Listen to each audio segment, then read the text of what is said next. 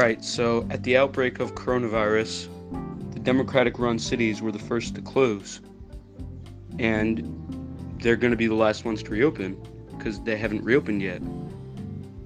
And in the past couple of months, there have been thousands of people protesting, saying we have the right to gather, we have the right to open our own businesses. The government has no legal authority to take away those rights. And now, we're trying to make peace and end the violence and end the protest. And the Democrats are saying freedom of speech, freedom to gather. That's bipolar.